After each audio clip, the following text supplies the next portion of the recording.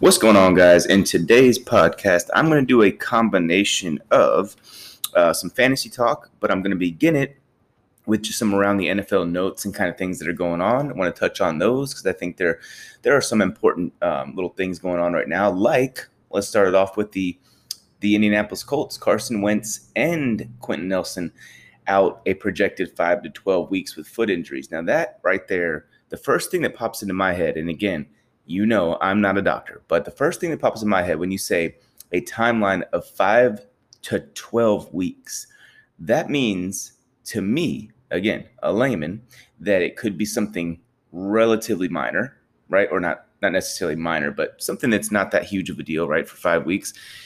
Or it could be something major because 3 months is, that's 12 weeks. You're out for 3 months.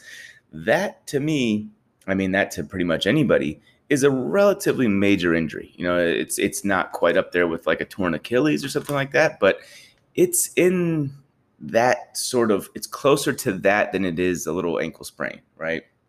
So those two guys in particular, Carson Wentz and Quentin Nelson, I mean, they're very important, right? And who are they most important to, at least as it pertains to fantasy football? Well, maybe aside from Michael Pittman, that answer is my guy, Jonathan Taylor. Okay, so these guys, and by the way, I did the math on this. It would be about 7 to 8 games that Wentz and Quentin Nelson would miss on the high end, right? So that's a possibility, is that they miss basically half the season. Not good. What does that mean for Jonathan Taylor? So it means, it obviously matters, first and foremost. It matters, okay? Because even though this Colts offensive line is still very, very good, even without Quentin Nelson, that is a big piece of their running game. I mean, Nelson is obviously great everywhere in terms of, like, he can free up space as a blocker. He can pass protect. He can do everything, right? But it's also just Jonathan, like that offensive line without Quentin Nelson and without potentially, to start the season at least, Eric Fisher, goes from great to just good, in my opinion, right? So that's anytime a running back has a decline in offensive line, it means something for his overall production. I mean, that's just common sense. And without the quarterback play there in Carson Wentz to kind of alleviate some of that, and when you have a veteran quarterback, it does certain things, and this is why I think Cam Newton is going to basically hold on to that job all year long in New England. When you have a veteran quarterback as opposed to a guy that's never done it before, like Jacob Eason, who I very much like, that it can be tough. Okay, there are just certain things that are going to be slower on the come with a young guy. So I still like Frank Reich calling plays, even with Jacob Eason at quarterback. I think that's still a strength. And did you hear Phillip Rivers is not ruling out a return? It's almost like this Wentz injury happened, and Rivers is like, you know what? I think Rivers was already getting that itch, but was basically not going to say anything. And then this happened, and it's like, I'm totally willing to get off the couch and go play. I think Phillip was coaching high school football somewhere in Alabama, but point is, he's obviously getting that itch, so that would be great, and that would be actually almost an upgrade for Jonathan Taylor from the standpoint of catching passes, because Phillip will love to dump the ball off, especially at this stage in his career. But when you lose a starting quarterback, it's going to hurt your running back. That's just the way it goes, right? A lot of people, there are some people, I should say, that think that, oh no, when you lose a quarterback, that means more carries for the running back. Like, it's not always that simple. And more carries does not always mean more production. It could mean less. Look at Joe Mixon the last couple of years. He's been able to basically not even average 4 yards a carry because he hasn't had a great quarterback or even a good quarterback in a lot of that time. So I think that a lot of this will be masked with Frank Reich, especially early on. But in terms of Jonathan Taylor, how it affects him for fantasy, I can't have him as my RB4 anymore. I can't have him ahead of guys like Saquon, Nick Chubb, Aaron Jones. I can't even have him there. Aaron Jones is, I believe, my RB9. Don't know if I can have him as my RB10 ahead of Austin Eckler. But as of now, I will say he is my RB10 or RB11, somewhere in that range. And that's also considering Cam Akers is gone. So if he was RB10, he'd still be after Eckler, right? So that and I think he'd be right ahead of Clyde Edwards-Helaire, who is my RB12.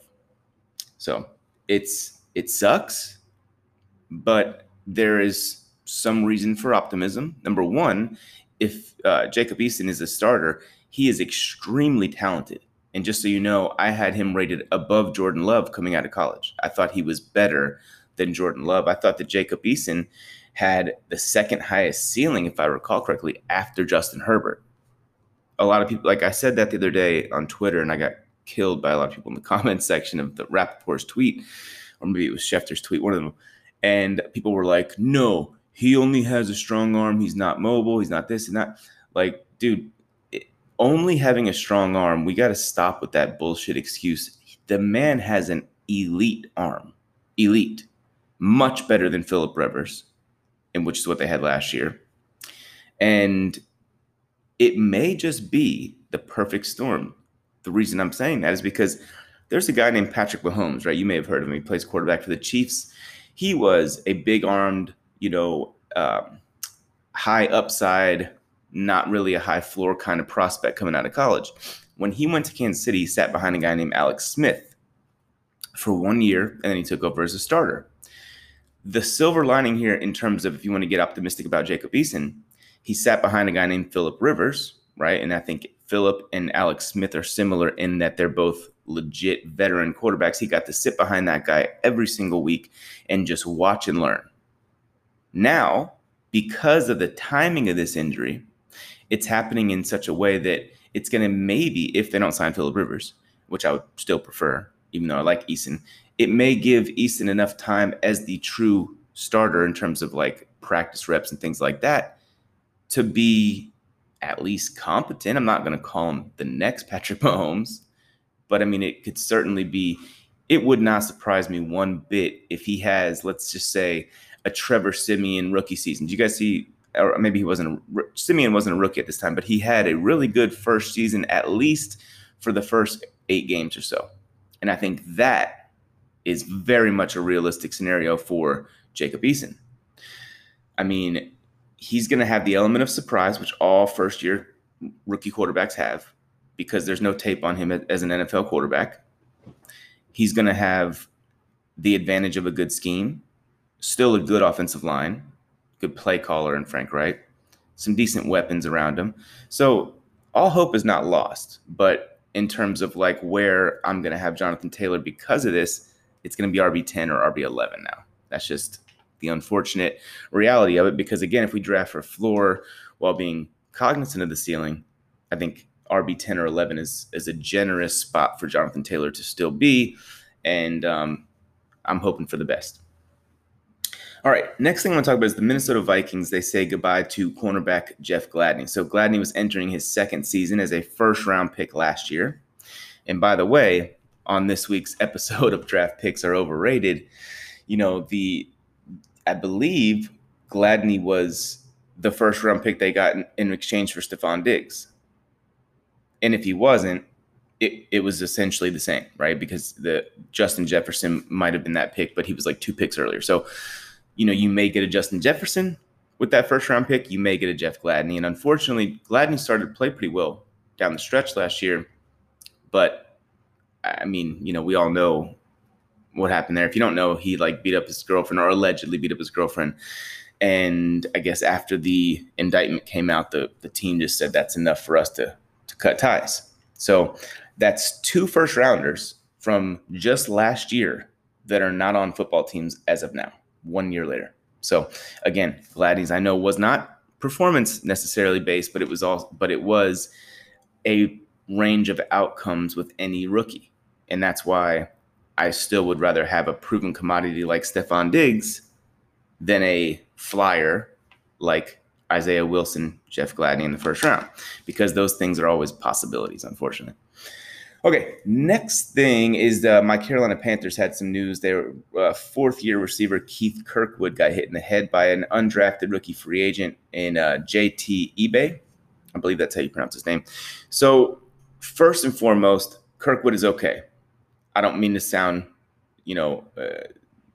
weird when I say it's just a concussion, meaning he's not paralyzed. He's able to move his arms and legs, and he doesn't have any pain in his neck. So That's good news. That's great news. That's the most important by far news. He's okay. I will say the Panthers released the undrafted free agent kid. The kid obviously came out and said it was not intentional and he feels horrible. I don't like releasing him. I don't like it almost feels like cancel culture-esque, right? Like, oh, you did bad, we cut. Like, dude, first of all, it was an accident. He's out there competing his ass off for a spot. Second of all, I think it could have been a good team building exercise to rally around him. He feels like shit. Rally around him and build, like, prop him up. Don't just cut ties and get him out of there. Prop him up. Let's build it. Let's all show love to each other. It's a brotherhood on a football team. That's my preference, I guess you could say, in this scenario. Let's turn it into a positive and let's rally around him and Kirkwood. We know it's just football.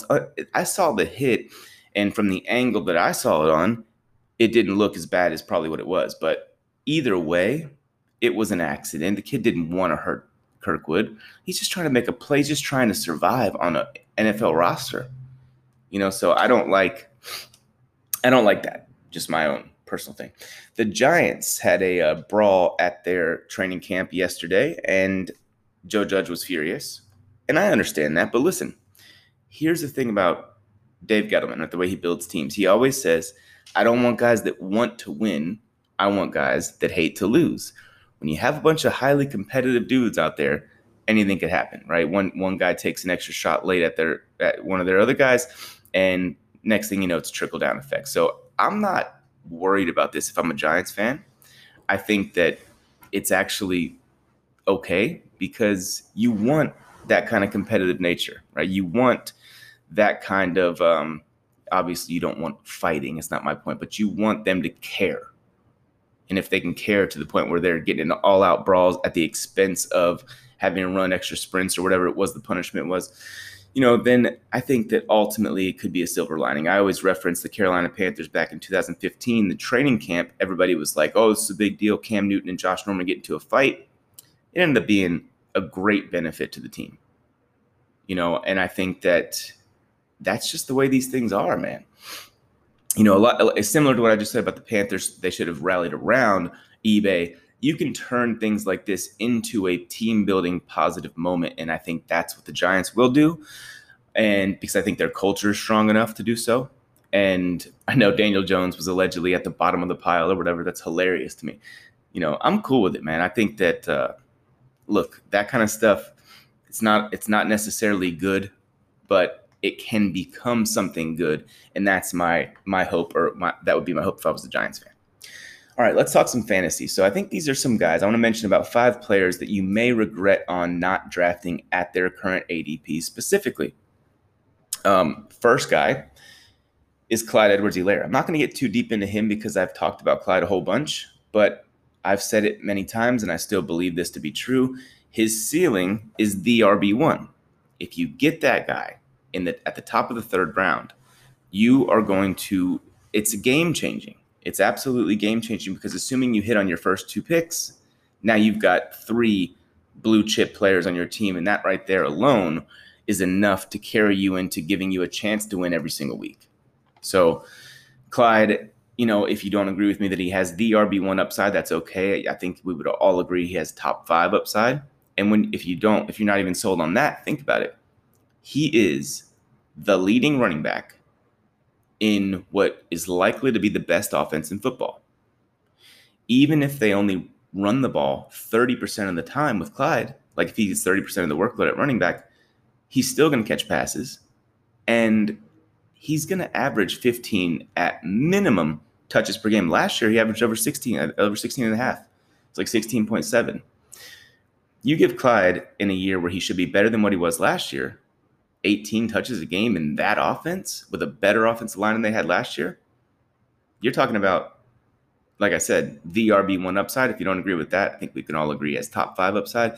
If he hits either of those, it's game-changing at the top of the 3rd round or even in the late 2nd. Okay, next guy, DeAndre Swift. DeAndre Swift, for me, is a guy that's climbing, right? He was not in my top 12, at least not in the first showing of that. And if I had to guess right now, I think he's going to be the one to replace Cam Akers in that top 12. DeAndre Swift can catch the football. We all know that, right? He had a bunch of catches even as a rookie. It's a very good sign because a lot of times it takes guys a year to get going as a young running back in the passing game. Last year, DeAndre Swift, in goal line situations, had 6 touchdowns on 13 carries inside the 5-yard line. He had 8 touchdowns on 17 carries inside the 10.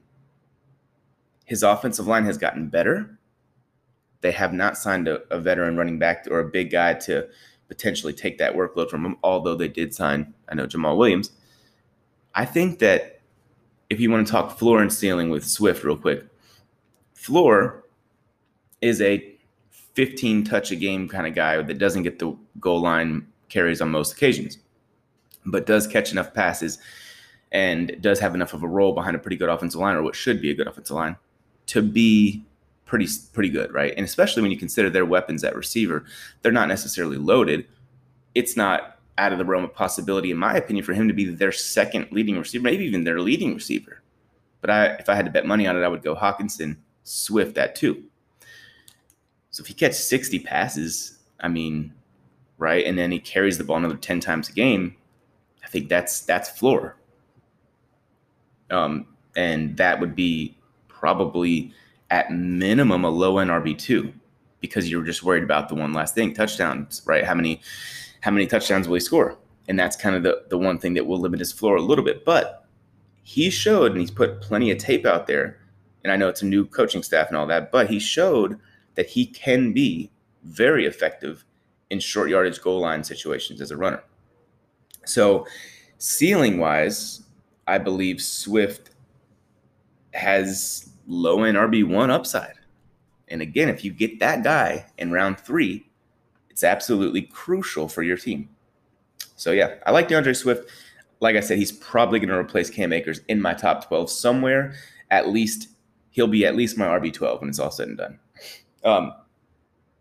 Okay, next guy I want to talk about is Kenny Golladay in the mid to late 5th round. Golladay in 2018-2019 with the Lions was basically a 70 catch for 1,100 yards and 10 touchdown guy. You know, and last year, of course, he had the injuries, but now he is healthy. And I say that with confidence because the Giants, if you guys remember, before they signed him and they gave him all this money, they put him through, it was 2 days worth of physicals. Giants fans were freaking out, please sign the guy. They took their time. Dave Gettleman always says he's methodical. He was very methodical with that. And they deemed him healthy enough to give a pretty good sized contract to. You know, same average annual value that they gave Odell 2 years later, so it's even a better deal. But Kenny Golladay, to me, is the one guy in terms of, or the one receiver, I should say, the one wide receiver / tight end in that offense that I think won't be hurt by the fact that they have so many weapons to throw the ball to. I think that could limit Sterling Shepard as a legit fantasy option. That could limit Kadarius Toney as a legit fantasy option. Evan Ingram maybe even. But it won't do that for Kenny Golladay because he's clearly the best player on that offense, at least from a pass catching standpoint, right? He's the best by far pass catcher you have. And I think that the intent of the team is to use him in that way because they went out and paid him a bunch of money. So Kenny Golladay, to me, he has, I believe, wide receiver 1 upside, and you're getting that in the 5th round, right? So if you hit on that upside, it's absolutely gigantic. If you just want to draft him for floor, right? We know what his ceiling is, so we're cognizant of the ceiling. But if you want to draft him for floor, I think low-end wide receiver 2 is his absolute floor, wide receiver, let's just say 22 or something like that. Wide receiver 20 or 22, somewhere in that range, I think is his floor. Because that would be 60 catches, 10 touchdowns, 8 touchdowns, whatever it is. So Kenny Golladay is one that I'm very intrigued on, and the more I think about it, the more bullish I become on him. Another guy in the 5th round, mid to late 5th round, that I'm really high on, and again, even more so every day that passes, is Deontay Johnson. I think that when you look at Pittsburgh right now, you're looking at Najee Harris. He's getting a bunch of hype, as he should. You're looking at, Juju Smith-Schuster's rising up ADP. Chase Claypool's rising up ADP.